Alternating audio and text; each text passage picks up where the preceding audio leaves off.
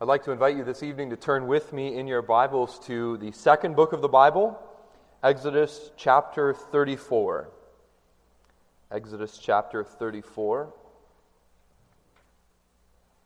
And we'll be reading Exodus 34 as well as Lord's Day 4 from our Heidelberg Catechism under the heading of Objections to God's Justice. Objections to God's Justice. We'll read the first 9 verses, but our focus will be on verses 5 through 9.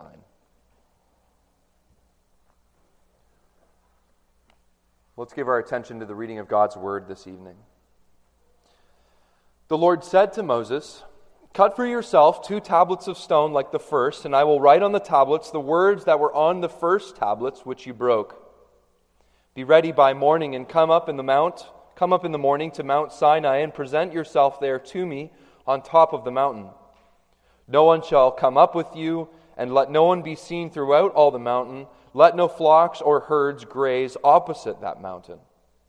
So Moses cut 2 tablets of stone like the first, and he rose early in the morning and went up Mount Sinai as the Lord had commanded him, and took in his hand 2 tablets of stone. The Lord descended in the cloud and stood with him there, and proclaimed the name of the Lord. The Lord passed before him and proclaimed, the Lord, a God merciful and gracious and slow to anger and abounding in steadfast love and faithfulness, keeping steadfast love for thousands and forgiving iniquity and transgression and sin, but who will by no means clear the guilty, visiting the iniquity of the fathers on the children and the children's children to the 3rd and the 4th generation. And Moses quickly bowed his head toward the earth and worshipped. And he said, "If now I have found favor in your sight, O Lord, please let the Lord go in the midst of us, for it is a stiff-necked people. And pardon our iniquity and our sin, and take us for your inheritance." This is the word of the Lord, and may we receive it this evening with a believing heart. And then we'll turn also to Lord's Day 4 in the Heidelberg Catechism, which is on page 204 of our Forms and Prayers as well. There's a bulletin insert where you can read from there as well.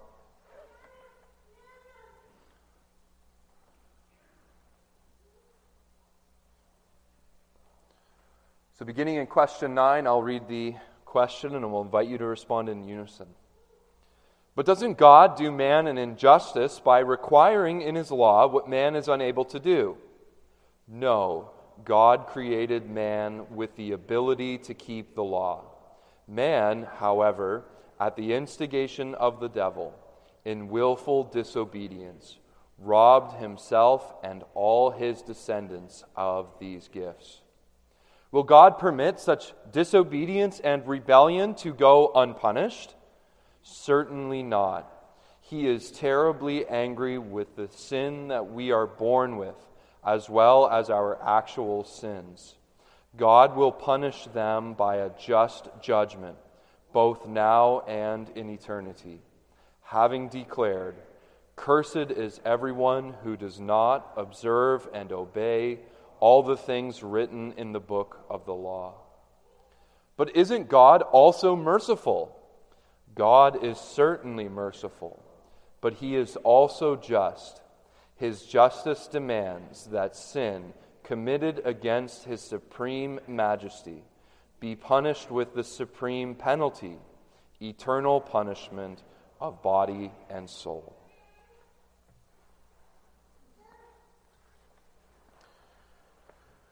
Dear congregation, in Exodus 34, we come into a passage hot on the heels of some controversy in Israel in the wilderness. In Exodus chapter 32, we're reminded of the golden calf incident where Israel falls into the sin of idolatry and bows down to a graven image.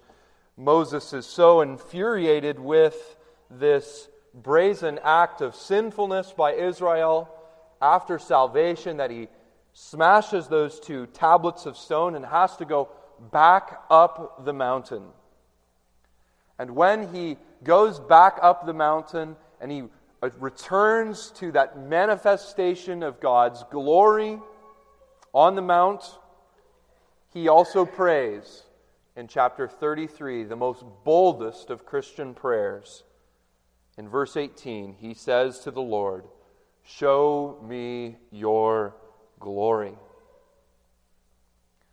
Moses had enjoyed such a sweet communion with God, such blessedness as Israel's intercessor, that he desired from God a token or a sign of God's love for him. But Moses is just a man.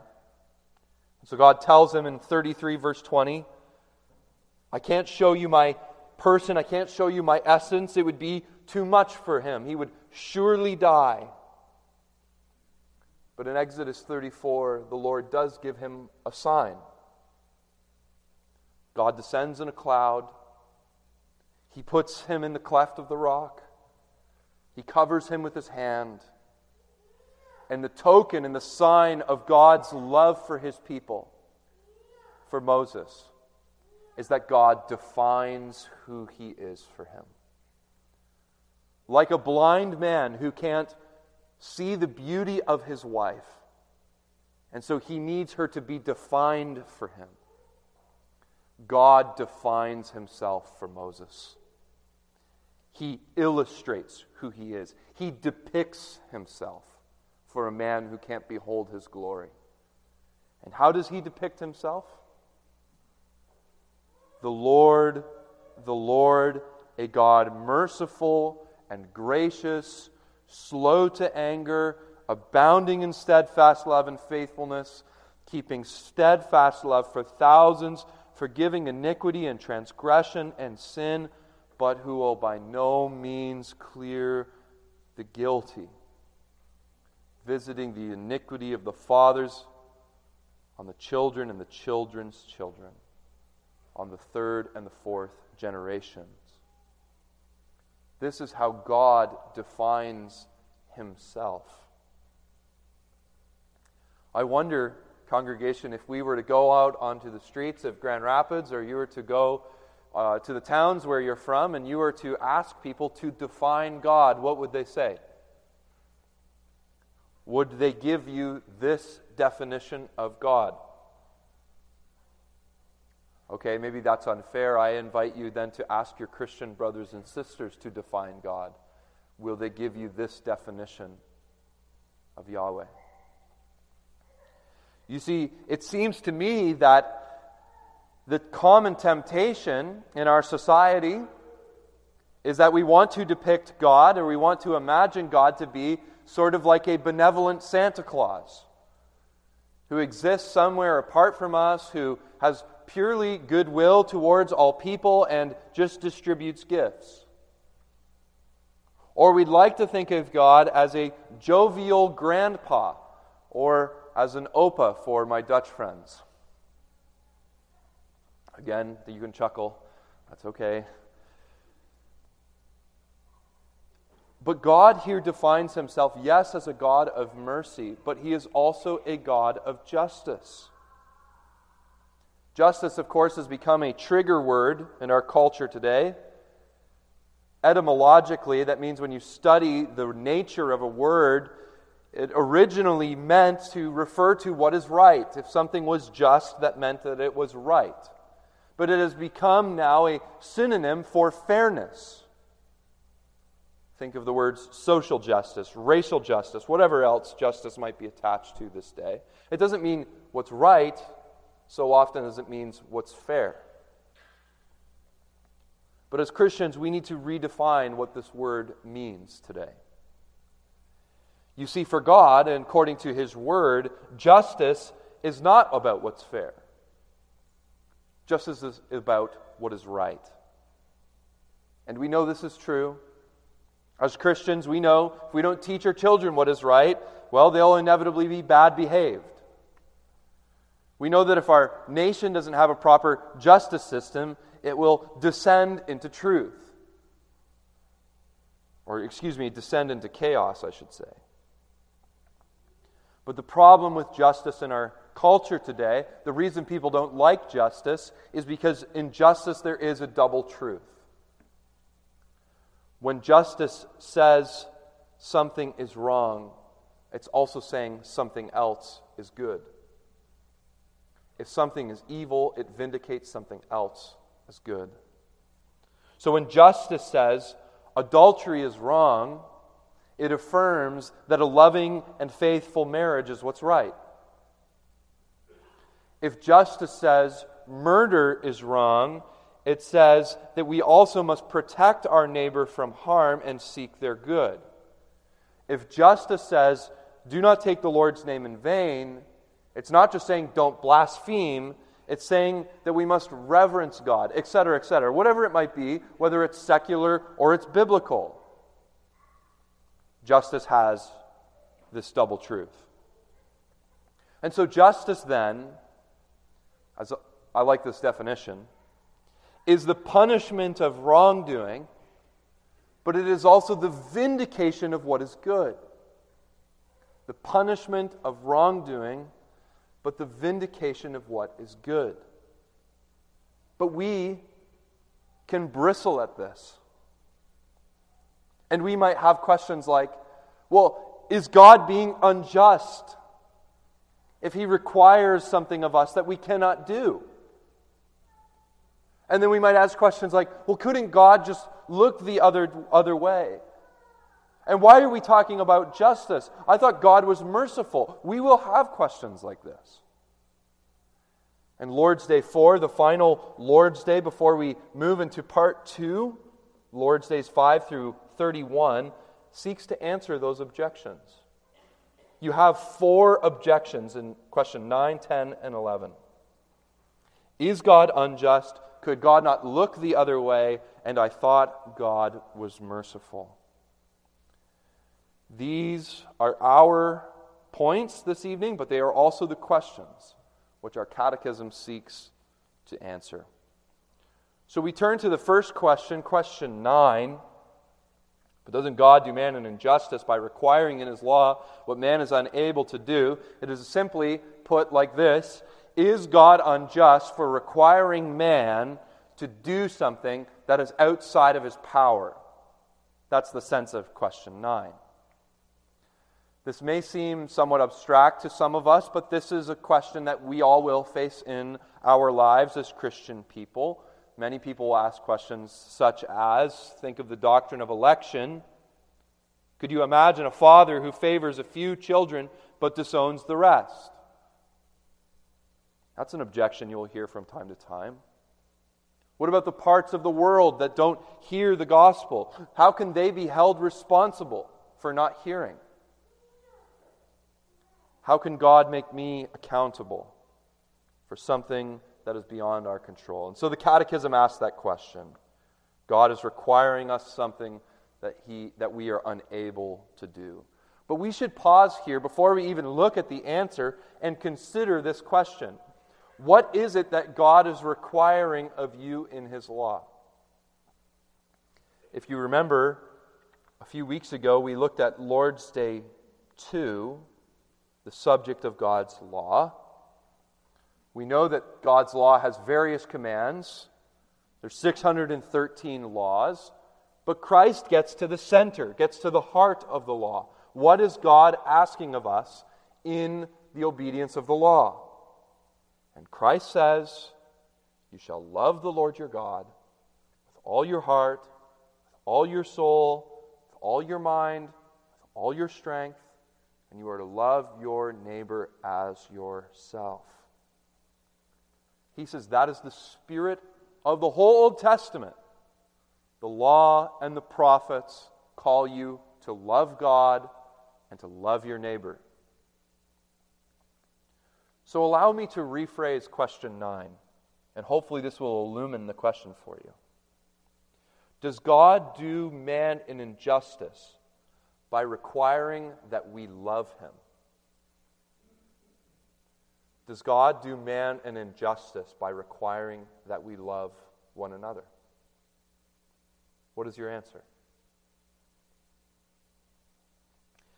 Well, I hope your answer is that is not unjust. because we know in our heart of hearts that we do not refuse to love God because we are not able to. We refuse to love God because we do not want to. Herman Veldkamp, an author of one of the commentaries on the Heidelberg Catechism, says the deepest cause is not that we do not have the power to love God, but that we love ourselves more than we love God. So when the Catechism refers to inability, what it's actually referring to is man's unwillingness. You see that in the question, or in the answer, Does God require, doesn't God do an injustice by requiring in His law what man is unable to do? The answer, no, God created man with the ability to keep the law. Referring again to what we talked about last week. Man's original state. Man, when he was first made in the Garden of Eden, had the ability to keep the law. That is, he could love the Lord his God perfectly. He could love his neighbor perfectly. He had a free will.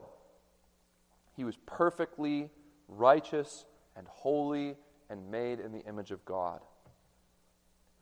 But the current status of man is that we are not able not to sin because of the fall. And we come this evening, the Catechism forces us to deal with this question, one of the most complicated questions, the question of original sin. You know, we live in a radically individualistic culture. Today, people have Facebook and Instagram and blogs, and the whole idea of these social media networks is that we can promote ourselves, right? And we can promote our own ideas. We want to be unique. We want to have a different identity and an existence apart from our family, an existence apart from our friends. Yet if you go to a non-Western country, you will find a different view. It's changing. But it used to be that there was a corporate view. There was a joint view of life. If you were to even go to one person's house, you might find generations and generations of people all living under one roof. They shared responsibility with one another. And we see that this is still the case in many different cultures where responsibility is shared. And Scripture presents both of these views as actually something that's accurate and helpful for helping us understand the views of sin. Scripture speaks of individual sin and a corporate aspect to sin. Original sin is the corporate sin, and then in question 10 where it talks about actual sins, that's your individual sins. So now we get to the hard question. What is original sin? And thanks for going easy on the intern. I'm going to speak from the Reformed view, because I'm a Reformed man. But the Reformed view of original sin is that Adam did not exist in the garden merely as just the first created man, but that Adam existed in the garden as a representative head of the whole of the human race. I'll say that again. The Reformed view is that Adam existed in the garden not merely as just the first created man, but as the one who represents the whole of the human race. And so that's why when he falls, his fall is given to all of us, spiritually speaking. Now, don't think this is too abstract. There might be some of you here who are saying, this is too far above me, I'm just going to check out from here on out. It's not that abstract. Because Jesus Christ is also a representative of a people who were not physically present at the cross, but yet who by faith receive his righteousness. It's the same idea. That Adam had a special place in history, in the Garden of Eden, and he represented us in the Garden of Eden. He was the best of us, and when he fell, we fell with him, spiritually speaking. Here's a helpful rhyme. In Adam's fall, sinned we all. So it's not that we were physically present. We didn't bite the fruit.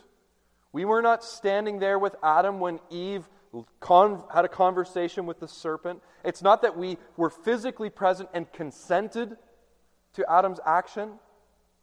We are not sinners merely because we have flesh, as if being born of a woman was what gives you sin. But the Reformed understanding is that Adam represents us, and in his fall, God imputes, that is, he gives the guilt of sin and unrighteousness to those he represents. I hope you're tracking with me. But this is outlined actually in our Bible passage that we read this evening in Exodus 34, verse 7. The Lord says this, keeping steadfast love for thousands, forgiving iniquity and transgression, but who will by no means clear the guilty. Well, who is the guilty? Visiting the iniquity of the fathers on the children's children and the children's children to the third and fourth generation. There is a temptation when we read this passage, which of course is read also in Exodus 20, which we read very often on Sunday mornings. There is a temptation to just assume we know what this means.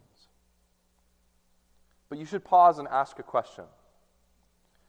Will I be punished for the sins of my dad? Will I be punished for the sins of my mom? The Bible doesn't teach that. If you have a Bible, I want to invite you to turn with me to Ezekiel, the Old Testament prophet, and he answers this question, Ezekiel 18,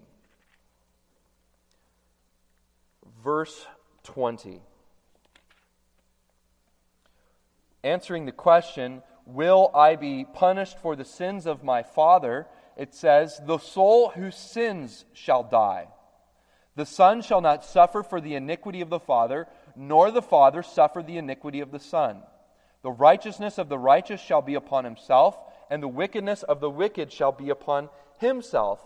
Jesus likewise in John chapter 9, verses 1 and 3, when the disciples saw a man who was blind from birth, remember the disciples asked him, Rabbi, who sinned, this man or his parents, that he was born blind?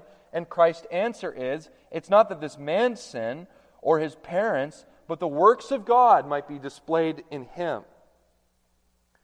The Bible teaches that you will be responsible for your sins, and your parents will be responsible for their sins. You will be responsible for your righteousness. Your parents will be responsible for their own righteousness. And that's referring to your actual sins, your individual sins. But the Scripture likewise in Exodus 34, Exodus chapter 20, and also Romans 5, says that we also receive a collective punishment, a communal punishment, a corporate punishment in Adam's fall, a spiritual punishment for being part of our covenant parents, Adam and Eve. That's original sin. So you're not punished for the sins of mom and dad, their actual sins, but we do receive punishment for Adam and Eve's corporate sins. You see this in Romans 5. Therefore, just as through one man sin entered the world in death through sin, thus death spread to all men. Therefore, as through one man's offense, judgment came to all men, resulting in their condemnation. I will admit that this is a question that has perplexed theologians for thousands of years. But dealing with the biblical data seems to lead me to the conclusion that the Catechism is right. That it's not that God is requiring us something that we could never do, but we were created good with the ability to keep the law. And at the instigation of the devil, that ability has been taken away due to original sin. You see what the Catechism is doing is with this objection, is God unjust? It's actually pointing the mirror back at your soul. You see, we might nod our heads to the question, right, yes, God is unjust. Yeah, how could He? But it shows you that the Bible's own words are not that God is unjust, but that we have been unjust. Our covenant parents have been unjust. We should be humbled by this. We must beware of spiritual arrogance. That's a word of application for us this evening. Beware of spiritual arrogance. There is a temptation to think, because we are some of the smartest people who have ever lived on the face of the earth, and that's a true statement. There's a temptation to think we are enlightened children. We are Americans. At least some of us are. Or Canadians. Right? We put a man on the moon. We split the atom. Medical science continues to astound me. Is there anything, you might hear people say, that we don't know? Is there anything we can't do? And the answer is yes. There's lots we don't know. And there's lots we can't do. And that's not only biblical history talking, secular history talks that way as well. We actually know very little. And we have made and we continue to make mistakes. But the one who knows all things and the one who has never made a mistake is the Lord God Almighty. And He is the one who has been wronged by us. And if you don't think He has been wronged, I want to tell you to look at the cross. And you can see how man has treated God. It's not we who have been wronged, but it's God who has been wronged. And so some might say, some hard-hearted people, well, then God needs to change.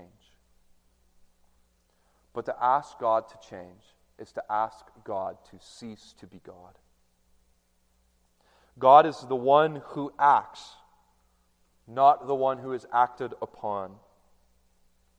When we expect God to change His person, we want Him to change His justice to make an exception for us, we want Him to change His decrees, what we're really saying is we don't like who God is. So I want to challenge you, my friends, to read the whole counsel of God and take it for what it is. I'm not saying you'll find every single answer to every single question, but read Genesis through Revelation, and the narrative that you will come away with is, yes, God is a God of justice. He is a God of justice. So, we're, in a sense, nailed to the wall. Caught red-handed.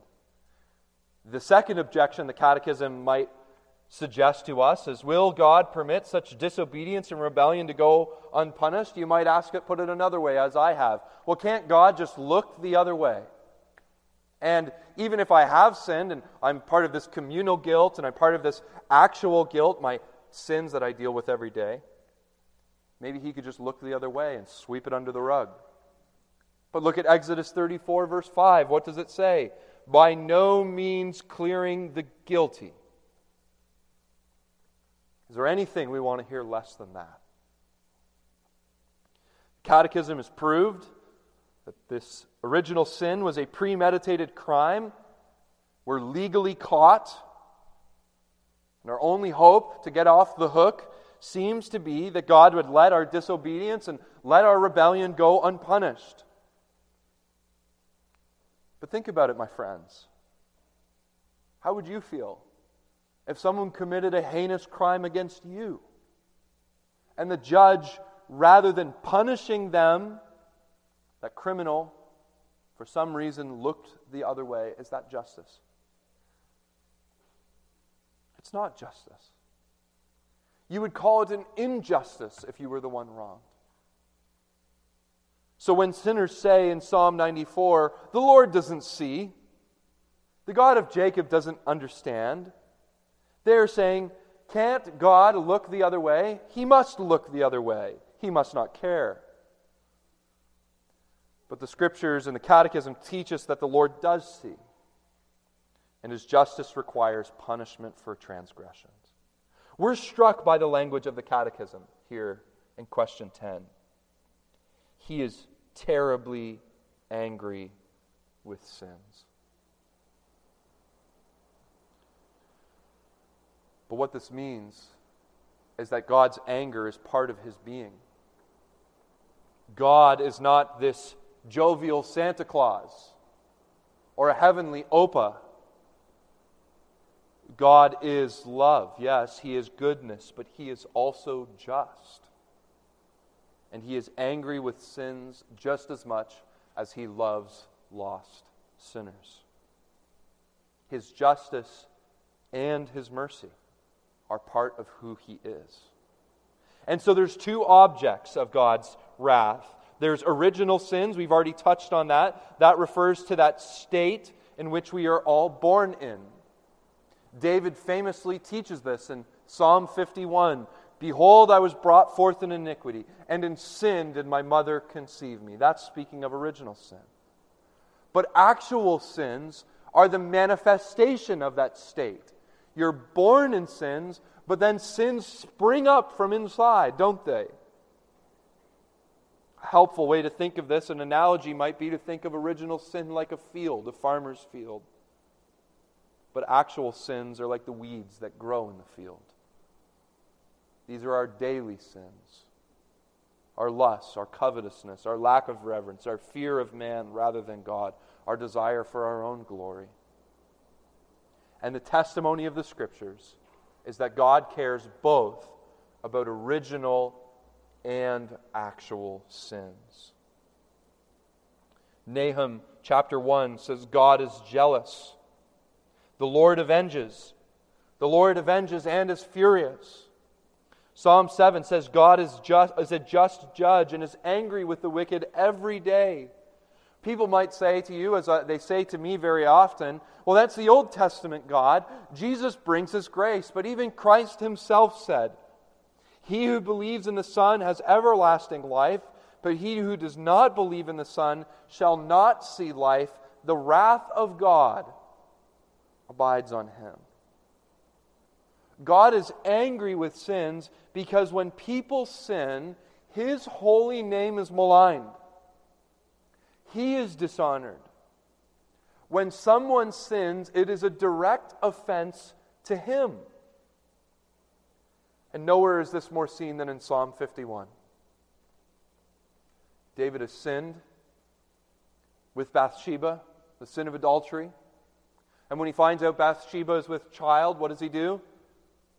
Her son, he tries to get her to go see her husband Uriah, but he will not go with her because his soldiers are in the field. And instead of owning up to his mistake, he has Uriah killed in battle. He murders Uriah. And then you read this statement in Psalm 51, against you and you alone, Lord, have I sinned. And you think, what are you talking about, David? You just killed Uriah. You had committed adultery with Bathsheba. You're the king of the whole nation. You've sinned against all of those people, and Bathsheba, and Uriah. How can you say against you and you alone, Lord, have I sinned? But he has a heart touched by the law. He's seeing that I was disobedient to God first. I resisted God. I did war with Him. And so God was displeased with him. And so God likewise is displeased with actual sins. He is displeased with when parents lose their temper with their children. He is displeased when we lust. He is displeased when we covet. He is displeased when we make war with God. And so the consequences of God's wrath is that those who sin will be punished. And God does not delay His judgment. The Catechism says that God will punish sins with a just judgment both now and in eternity. Ursinus, who was the primary author of the Heidelberg Catechism, he gives a helpful word here where he talks about affliction that we'll experience in this life. It can be a temptation for Christians. We'll say when we experience affliction, is God punishing me for my sins? We all endure sickness and poverty, reproach, abandonment, war, misery. How are we to think about such afflictions? And he gives this helpful word. He says, afflictions in this life can either be punishment or the cross. For the wicked, all afflictions that they endure in this life are punishment. God gives these punishments to the world as a means of making satisfaction for the justice of God. But for the righteous, when they endure suffering and ailments and tragedy and trials, it is the cross. They are not punishments for sins.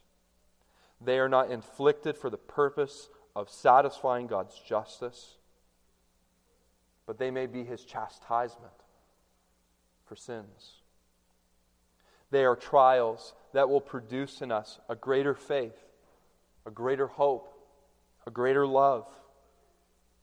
They are trials that will be witnesses to the world how we endure all things in the faith of Christ.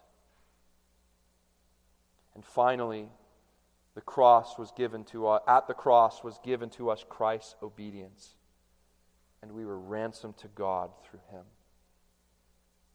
The afflictions that we endure in this life are not punishments as Christian people. And in eternity, our God is an eternal God. And therefore, when we sin against Him, we commit an act of eternal treason. And so when God gave His law, He accompanied it with a curse, says the Catechism. Cursed is everyone who does not obey and observe all the things written in the book of the law. That's from Deuteronomy 27.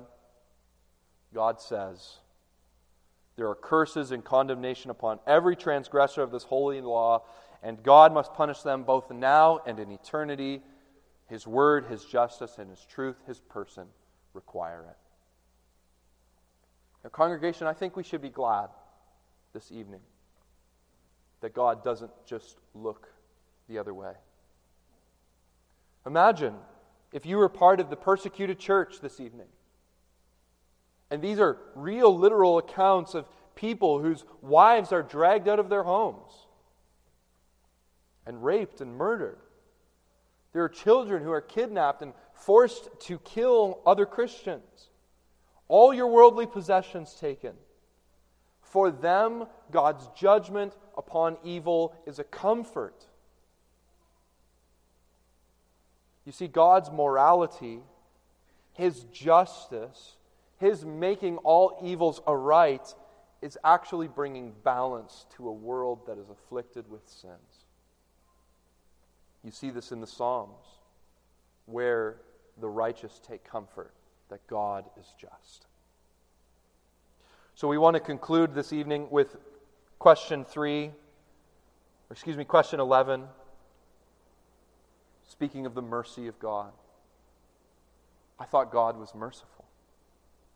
You see, there's a danger that sometimes we can suppress God's justice in an attempt to magnify God's mercy.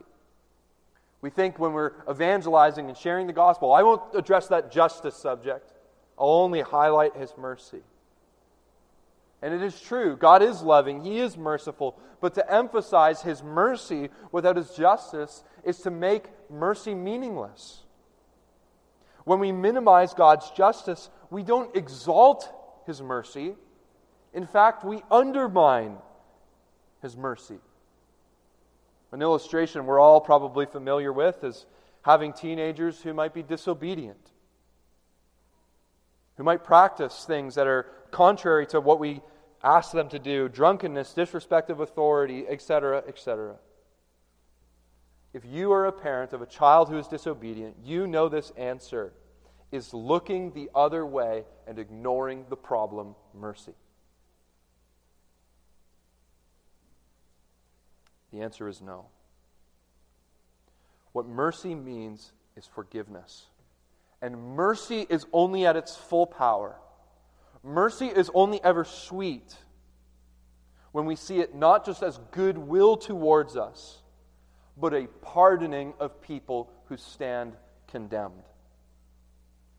Justice says you are guilty, but mercy says you are forgiven.